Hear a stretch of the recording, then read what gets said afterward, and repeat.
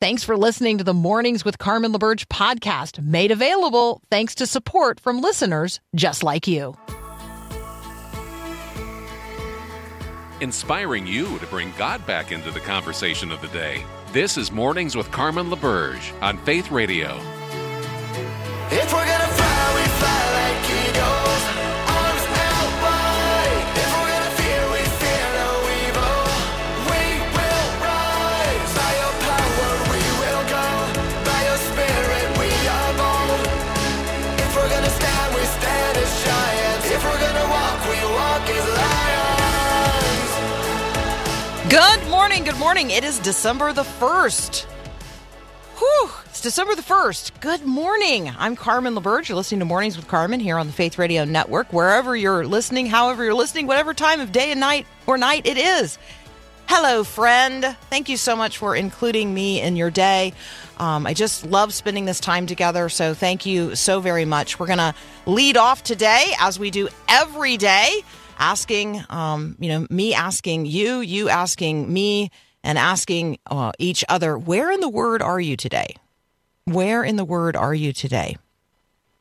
Let's be spending time in the Word of God. Let's be spending time with the Lord our God before we attempt to get out there into the world that God so loves and represent Him, representing Christ today. That's our role. That's our obligation. That's our challenge. That's our call. That's our commission, that you and I, as ambassadors of the King and the kingdom, would walk amidst the kingdoms of this world, reflecting His character and speaking words of grace over other people, that the grace of God, the glory of God might be extended to more and more people today. So today's Growing Your Faith verse of the day, which is a part of our Reading the Bible Together During Advent series, which you can sign up for at myfaithradio.com if you have not done so already. Today's Growing Your Faith verse of the day comes from Genesis chapter 3. Now, when I read these verses, 14 and 15 of Genesis 3, you're going to say to yourself, this is a strange passage to be reading in the approach to Christmas. Why are we reading this? Well, I want you to consider the one who is ultimately going to satisfy this passage, the one who is promised at the end of this passage. Because our salvation in Jesus Christ, Christmas comes because of a curse. And so the curse is identified here in Genesis chapter 3, verses 14 and 15. So the Lord God said to the serpent, now you're saying to yourself, what? We're in the Garden of Eden. Why is there a serpent? You're going to have to read the entirety of chapter 3 today to understand the context of verses 14 and 15. But trust me, the serpent is the bad guy in this passage. The Lord is the good guy. The Lord God said to the serpent, because you have done this. Now, what is it that the serpent had done? He had led God's people into temptation. And having led them into temptation, they fell into sin. And sin entered the world. And because of sin, there is now a need for a Savior. So our salvation begins here with this curse. So listen for the first expression in Scripture of the gospel, the first promise of God to save. So the Lord said to the serpent, because you have done this, cursed are you above all livestock, all wild animals, which means it's okay for you and I to hate snakes, because there you go. You will, God's still speaking here to the serpent, you will crawl on your belly. Oh, I should say, it's not just that the snake is a snake here. The snake is the manifestation in this text of the enemy of God, Satan, the fallen angel, with whom God has enmity. There is enmity between these two. So you will crawl on your belly and you will eat dust all the days of your life. And I will put enmity between you and the woman, which is why, as a woman, I am freaked out by snakes, and I judge that to be a righteous response. And between your offspring and hers. Now, what does God mean there? It's going to be, put a little mark next to that portion of verse 15. Because this is where the promise comes. The promise of Jesus comes in Genesis 3, verse 15, right here. He He will crush your head, and you will strike his heel. The he there is a reference to Jesus. He, who's going to be born of a woman, fully God and fully man, he will crush your head, Satan, and you will strike his heel, a reference to the cross. So this passage is often referred to as the first gospel. I encourage you to read chapter 3 of Genesis in its entirety today. Ask God to illuminate your heart and mind and help you understand that the curse here in Genesis 3:15 contains a promise. The day will come when God will deliver his people from the power and penalty of sin. The curse itself will be crushed. As one born of a woman is bruised for our transgressions, and himself crushed for our iniquities. Indeed, the burden of our sin will be upon Christ, the one called Jesus, and he will save his people from the power of sin. This is the word of the Lord. This is the hope of the gospel, and God's had it in the works since literally the beginning of time. That is some good news. Hey, our friend Ben Johnson is going to join us next. We're going to have an extended conversation about the passage in Congress of the so-called Respect for Marriage Act. Yes, it is now the law of the land here in the United States of America. That gay marriage is not only approved by an action in the Obergefell case by the Supreme Court some years ago, but now concretized into law. We're gonna talk about what marriage is and why it matters and how you and I as Christians can speak into this issue today. You're listening to Mornings with Carmen. I'm Carmen LaBerge, and this is Faith Radio.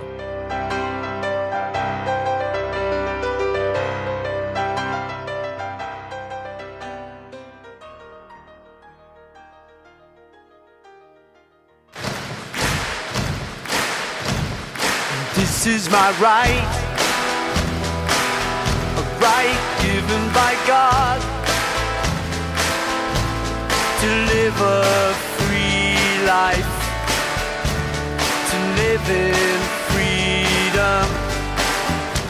All right, Ben Johnson is joining us now. You know him as the rights writer. He's a senior reporter and editor at the Washington Stand, and we are going to talk extensively today about one topic, and that is the topic of marriage. Ben, welcome back.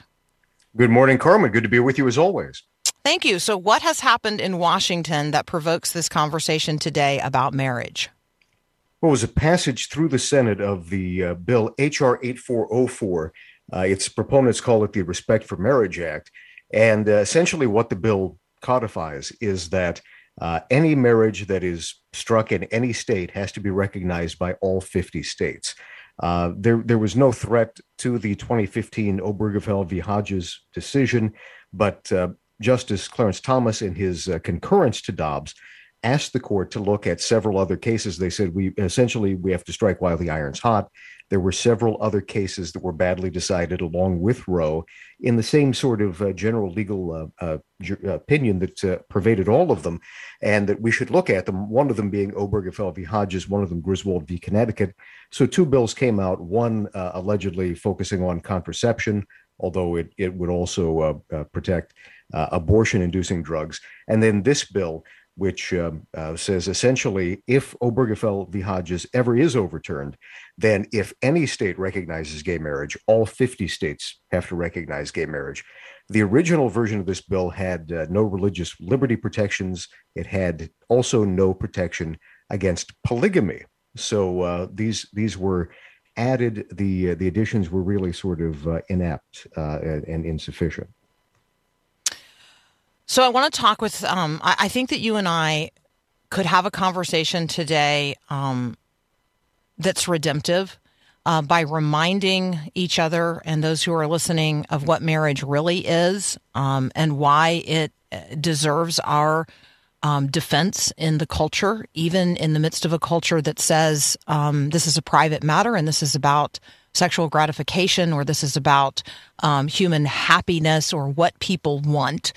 And we can have a conversation about why marriage matters from Genesis to Revelation, why marriage matters in terms of government, like why government would even regulate such a thing, and and we can have, I think, a conversation about, sin is different than crime or what's legal, but morality is morality, and it's either moral or it's immoral, and you really can't have it both ways. So can we wander around in some of those subject matter areas here in just a moment?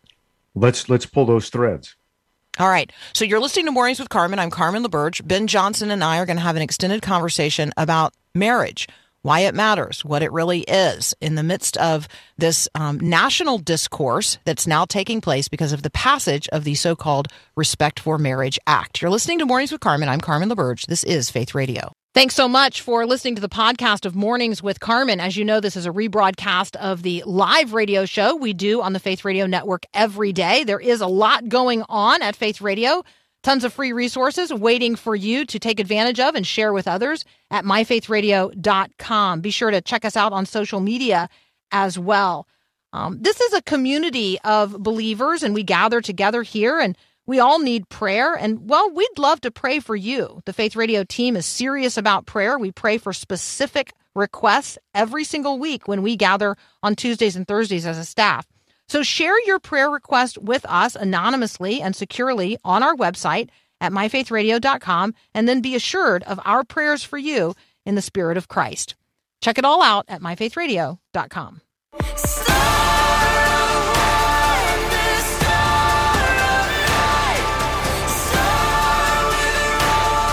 Continuing our conversation with Ben Johnson, you can find him at the Washington Stand.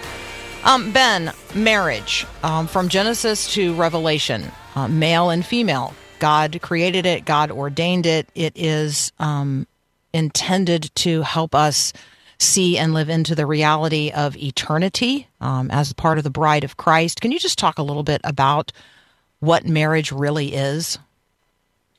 Well, as you say, marriage pervades the entire Bible.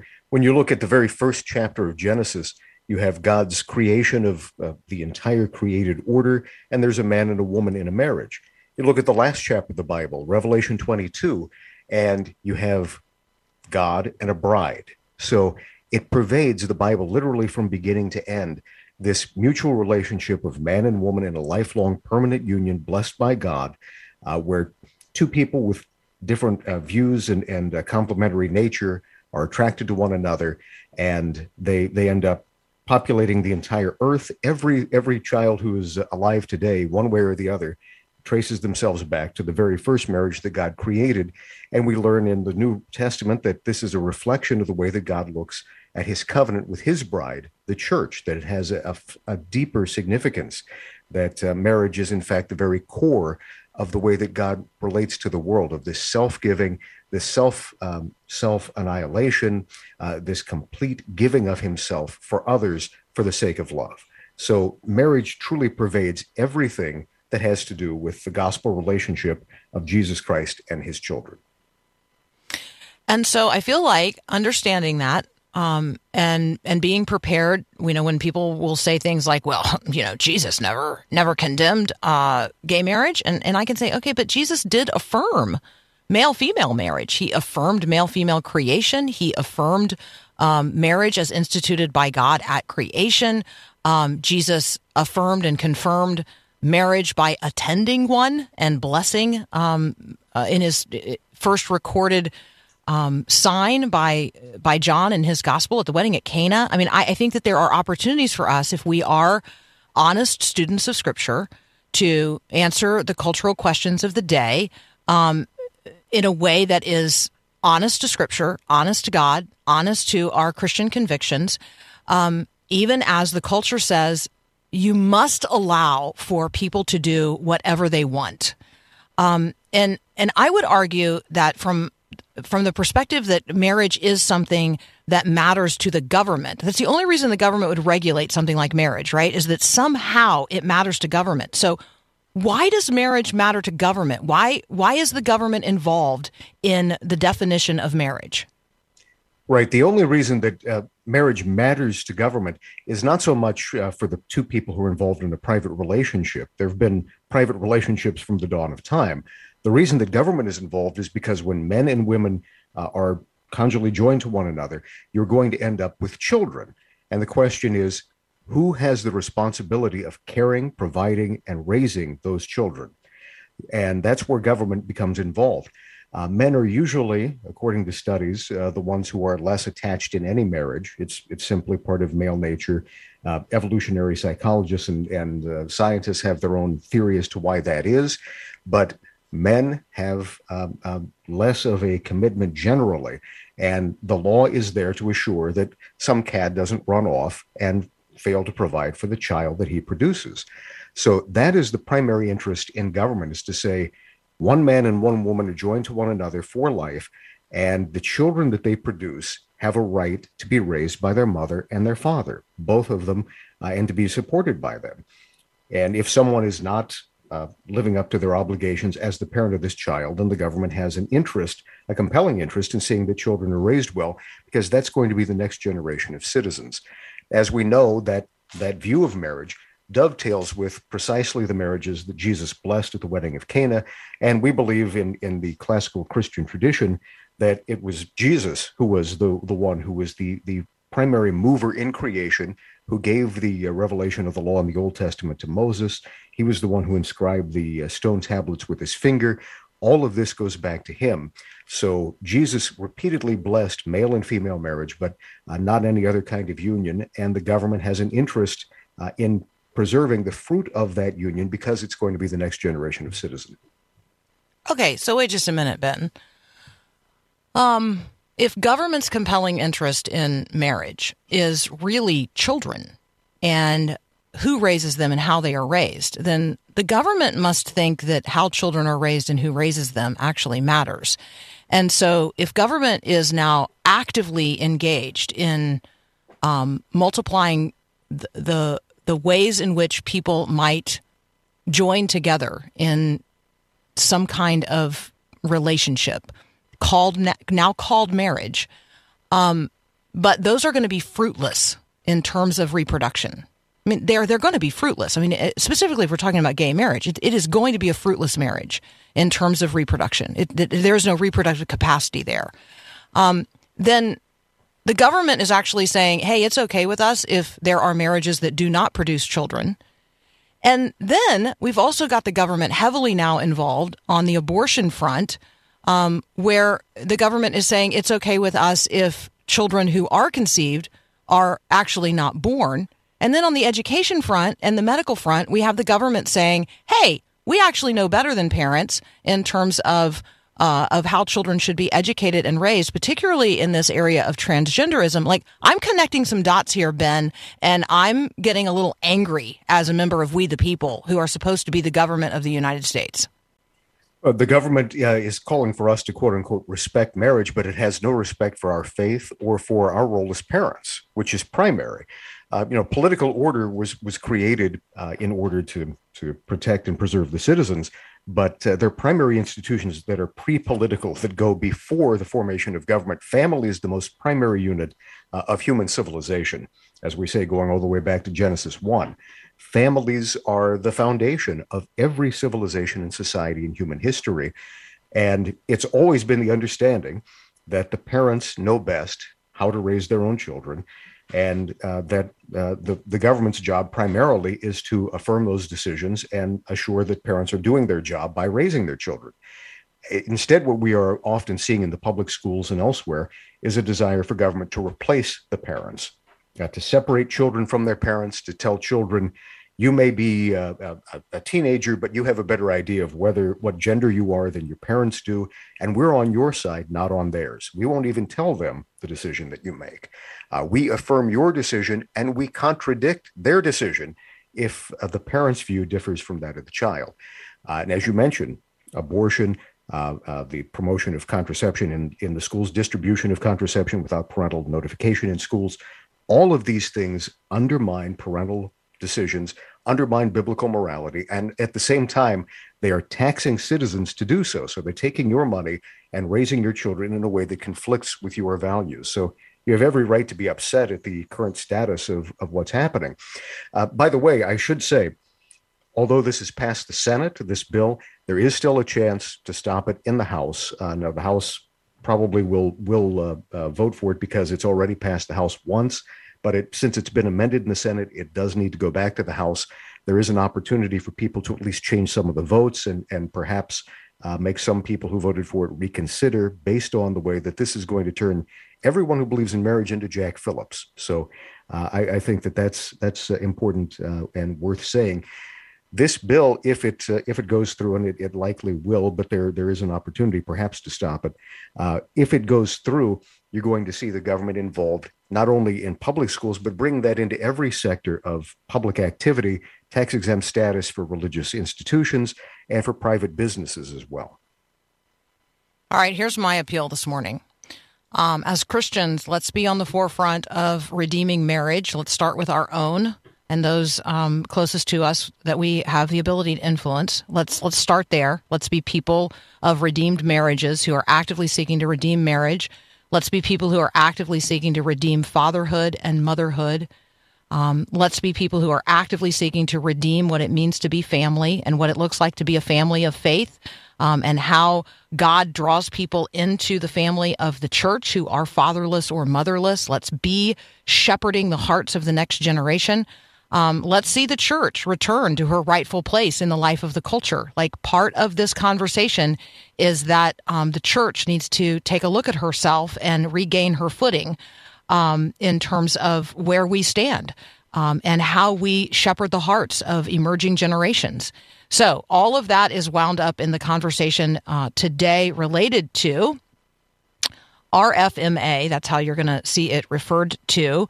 The Respect for Marriage Act, RFMA. That's the 4 letters you're going to be looking for in terms of the chatter of the day. And you and I, in terms of those conversations, need to be talking about creation, created order, being made in the image of God, God's affirmation of marriage between one man and one woman, God's affirmation of marriages that are producing of children, what that looks like to be good moms and good dads, and what it looks like to be the family of faith for those individuals who are not a part of what might be considered an intact family. And I know that's a lot of us.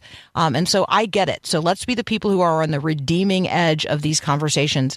Ben, as always, thank you so much for joining us. We appreciate your insight into these cultural matters of the day. Love the word, especially. The most important way that we can respect marriage is to respect God's order in our own marriages and our own families. Thank you. Amen. God bless you. Amen. Thank you. Hey, you're listening to Mornings with Carmen. I'm Carmen LaBerge. This is Faith Radio.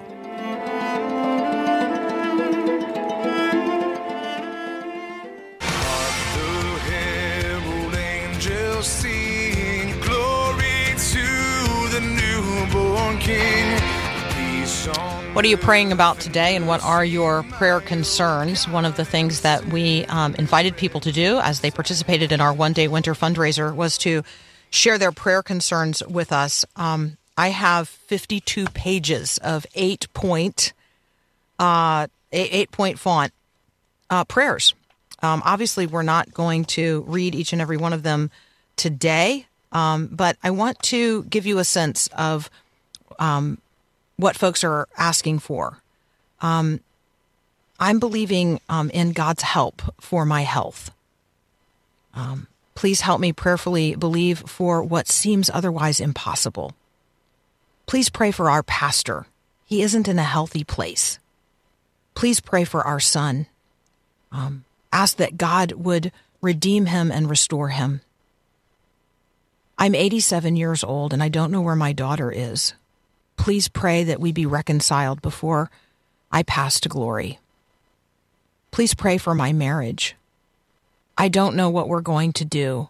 I know we're not living God's best. We're both depressed and angry. Moving forward seems impossible.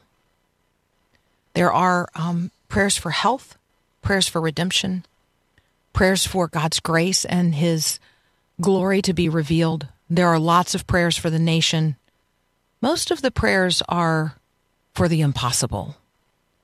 And you know what? That's where God operates the best, right? When we come to the end of ourselves and we recognize that, God, there's nothing we can do, and I don't know what to do, but my eyes are upon you.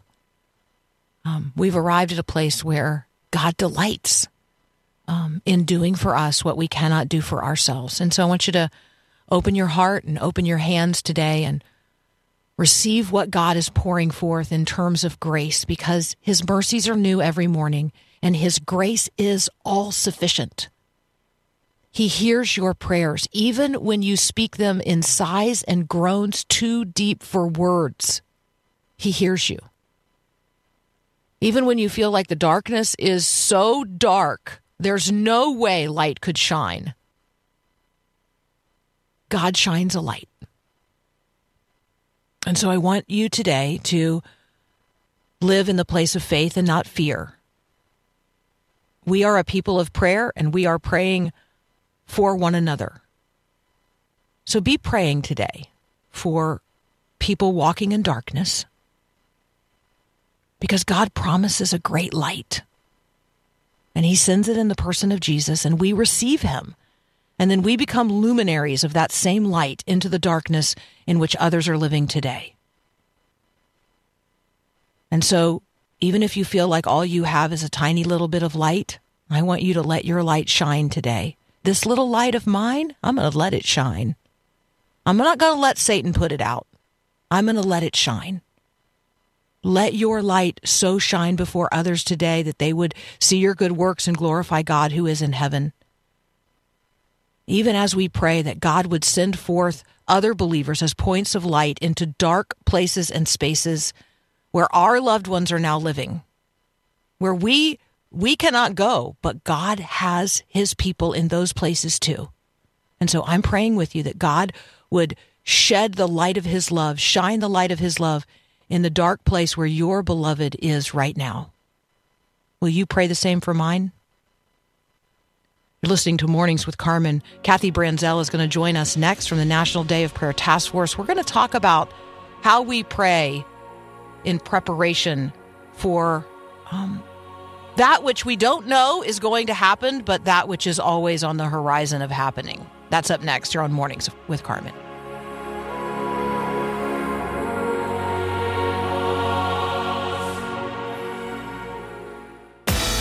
All the world starts changing when the church starts praying. Strongholds start to break. Oh, when we pray. Prison walls One of my favorite sisters in Christ in all the world, Kathy Branzell, is joining us again today. It delights my heart to welcome you back, Kathy. Happy Advent. Good morning, friend. Happy Advent. Good morning. So, it seems as if catastrophe is on the horizon in every direction, and I don't want to be the doomsday girl. I don't want to be the right. But I also want us to be prayerfully preparing to respond for both the good, the bad, and the ugly. Right. So can we talk today just kind of broadly about living, as you call it, prayerfully prepared? Mm-hmm. Absolutely. Yeah. And I'm so glad. I mean, this isn't a doomsday mindset that brings anxiety and fear and worry. This is what we want to talk about is wisdom.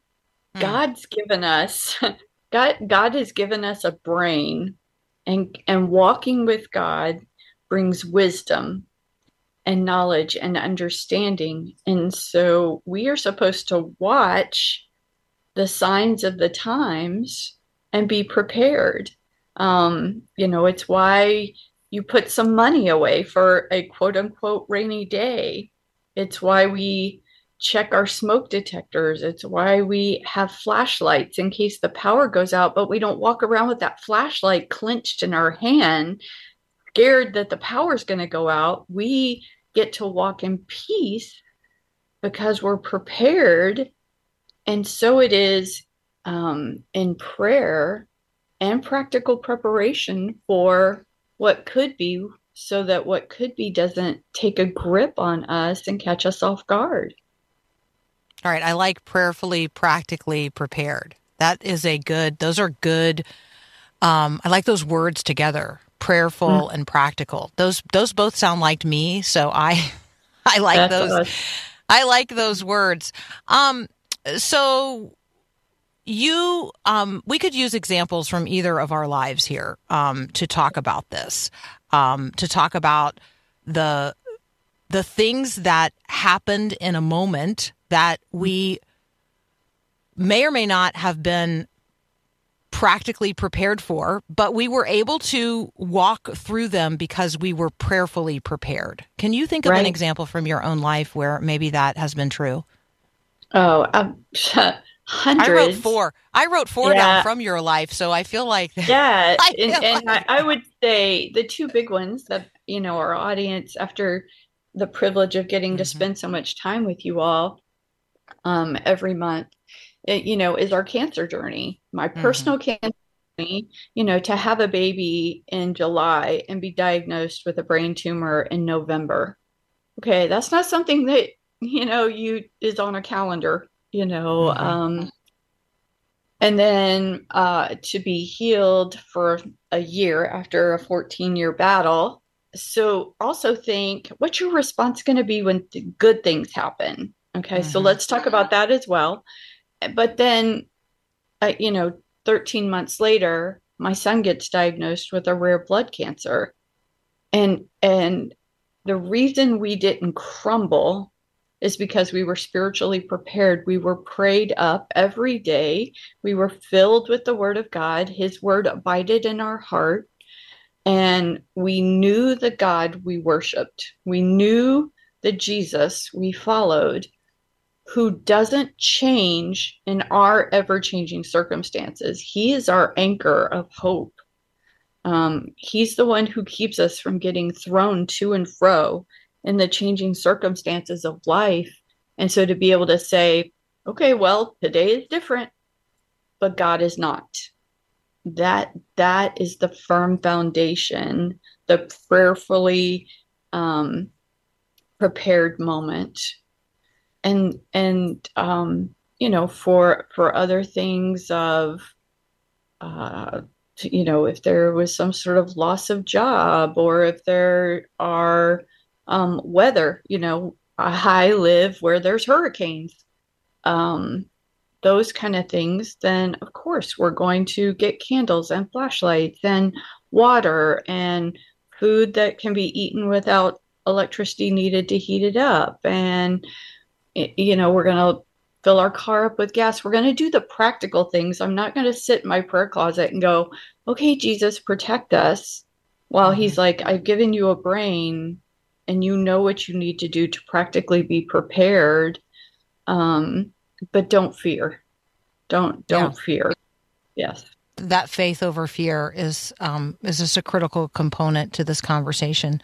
So we're talking with Kathy Branzell. We're talking about being prayerfully prepared and practically prepared as people of faith, walking in the midst of these particular days. Like, these are the days that God has deigned for us to live with all of the blessings that we enjoy. One of the conversations we had last night, Kathy, as we were putting up our Christmas tree, and we were just reflecting on the times in which we live, and we were doing so, in the most positive of spirits. And Jim said, we enjoy things today that kings of old could have never even imagined. Right. Electric light being one of them. And so, our ability to, make 4 different kinds of cookies last night so that we could do what we always do when we put up our Christmas tree, right? That, even the capacity to do that, the ability to do that, the looking up a recipe, a new recipe on the internet, or turning on the oven and it being, 375 degrees within a couple of minutes, like those kinds of things, or running to the store and getting some baking powder, in a car. In a car. Yeah, well, not on a horse. I don't even know what baking powder is. Like, I don't even know what that is, but I'm so glad it exists because it makes it possible for me to make the cookies that I made last night. So, right. So I think that, the chemistry involved, the all of the things that we enjoy that we totally 100% take for granted. And so the practical part of this, and then the preparing our hearts and minds during this season as we prepare our homes and as we prepare for parties and those kinds of things, like really being prepared to receive the Christ child. Yes. And so, that's the keep your eyes on Jesus, keep your heart filled with scripture. All of those things, whether we're talking about, a weather incident, violence, all of these things that we hear about in the news, but also all of the things, that before I came on, I got to pray with you as you were reading out prayer requests. I prayed over the prayer requests that you were reading. And there is a heaviness and a hardness just throughout America right now. We're hearing it from everyone. Our email box and phone lines are just packed with people who want prayer. The people around us, just there's this heaviness, almost a hopelessness. And so just like I would prepare for any incident, you prepare to go into a job, you learn, you prepare your kids, you do fire drills, because in the moment of the catastrophe, in the moment of the bad news or the fire in the house or whatever, the logical part of your brain shuts down because you're flooded with adrenaline. And so that's why you do fire drills, so that your core conscious kicks in and gets you safely out of the house. And so the same is true. I want to encourage everyone in this season, for the holidays, that we start prayerfully preparing. Now, we really stepped into it with Thanksgiving in this whole season and in Advent, but hope. Hope right now. Hope isn't, make a wish upon a star.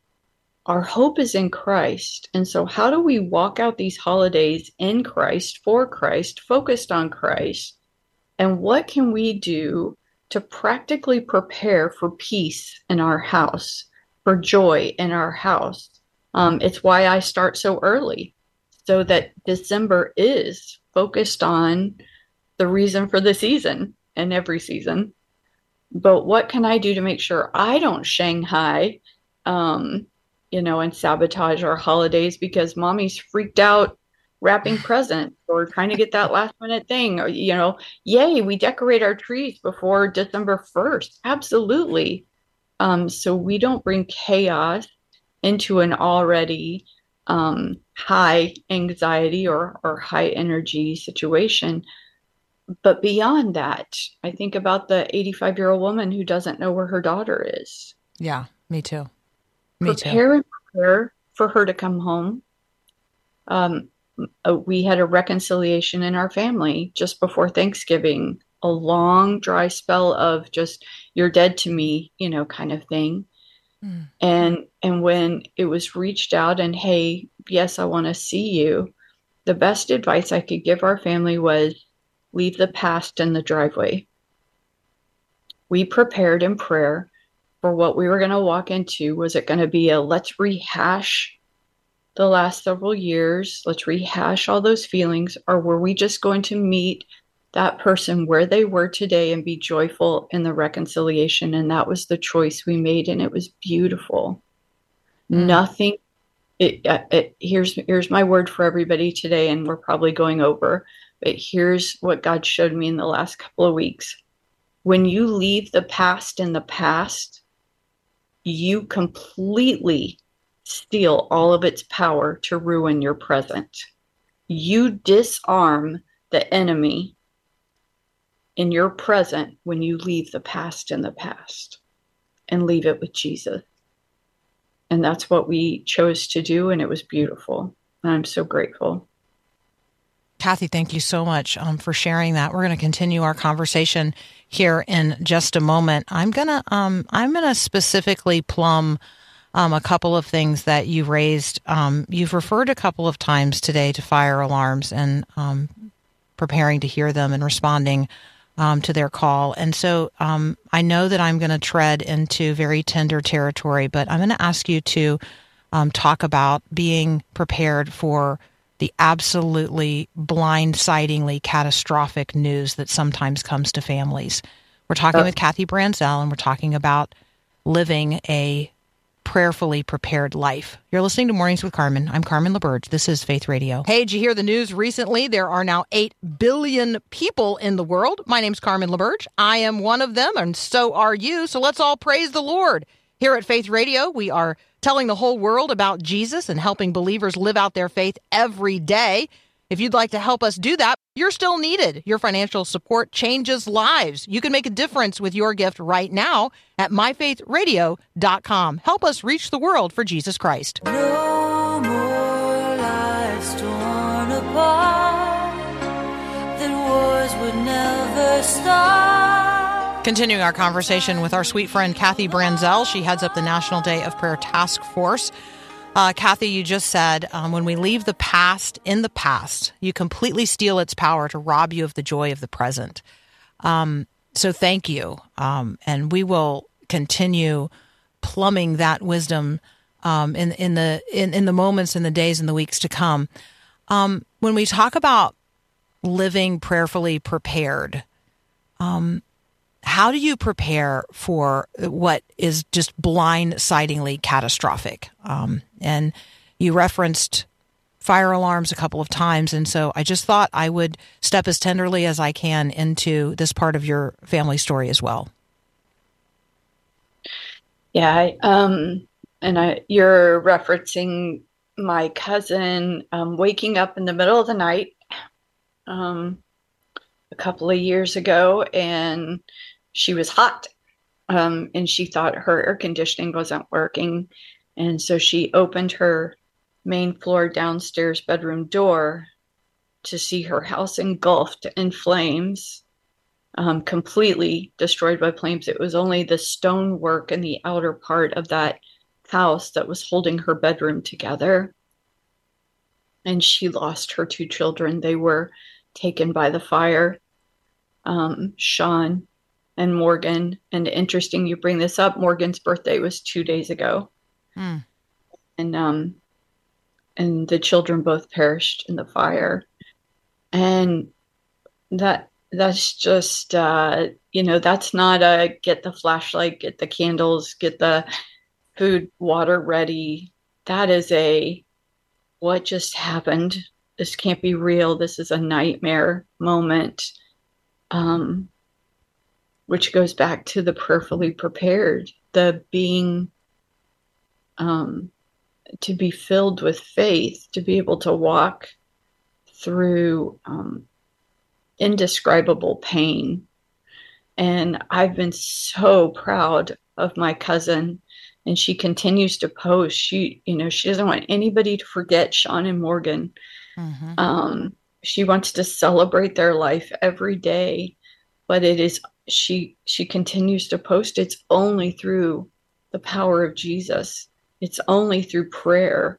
And she knows that God is carrying her in the days that she can hardly crawl out of bed. She crawls into the arms of Jesus and lets him carry her through the day. I don't know how people who don't believe in God get through things like that. Mm-hmm. To be absolutely destructive. Well, and coming alongside people who we know have experienced extraordinary loss in the past, yes. And acknowledging that this time of year is really acutely difficult for them. Yes. And just being willing to say, hey, I don't remember all the details. I don't even remember the time of year, but I remember an extraordinary loss in your family. And mm-hmm. I want to acknowledge that with you. And I want to say, I continue to grieve with you. Is there something, about that you want to talk about? Like just opening up some opportunities for conversation this time of year that allow people to continue to grieve those losses, because those losses continue to be very real. It's acute. Right. It is still an acute loss every day for your cousin. And yet even you who live, in very close proximity to her in terms of a heart person, you don't carry that grief every day in the same way or with the burden that she does. But turning to our friends, our neighbors, people at church, co-workers, and being able to say, hey, I don't remember all the details, but I know you live with it every single day, and I just want to acknowledge it. And if you want to talk about it, like my ears are open. I'm here. Absolutely. Yes. Being a good listener is such a gift to people, to just say, do you want to talk about him or her? I mean, we're walking through this right now, I'm sure, at National Day of Prayer Task Force, and personally with the shocking loss of my 23-year-long friendship. And, he was the chairman of our board for over 20 years, Dave Butts. And we were just shocked. Even though he had been battling cancer, when he passed last Saturday morning, it was shocking because the original prognosis was, that we would have him at least through at least one more National Day of Prayer. Not having him with us in DC next May was unthinkable. There was no sense of urgency about secession plans or, it wasn't going to be this fast. And so whether it was a week ago or 20 years ago, going to people and saying, do you want to share some memory? Do you need to talk back through the trauma of when it happened? There's faith comes by hearing moment. And so when people go through a tragedy and they start retelling the story, never stop them. Amen. Let them finish the story, because for them, getting to the end of the story reminds them they're still breathing. They're still here. We'll be back for another hour in just a moment. Thanks for listening to Mornings with Carmen LaBerge. Podcasts like this are available because of your support. If it's important to you to hear things that encourage your faith, click the link in the show notes to give now. And thanks.